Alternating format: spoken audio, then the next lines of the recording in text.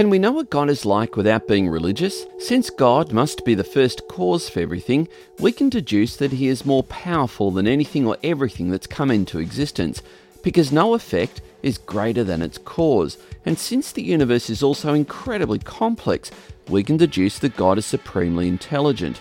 We can also see that he is logical and orderly because we observe certain fixed laws which govern and regulate our universe. We also suspect God's moral imprint on our souls because we all share an intuitive sense of right from wrong and a love for goodness, which tells us that he's not only powerful and intelligent, but he's good as well. And perhaps it's our deep hunger for love and to love which also tells us something about the nature of God, that he is supremely loving. Many have suspected that such a God would surely make himself known, and we have very good reasons for believing that he has in the person of Jesus Christ. I'm Andrew Corbett.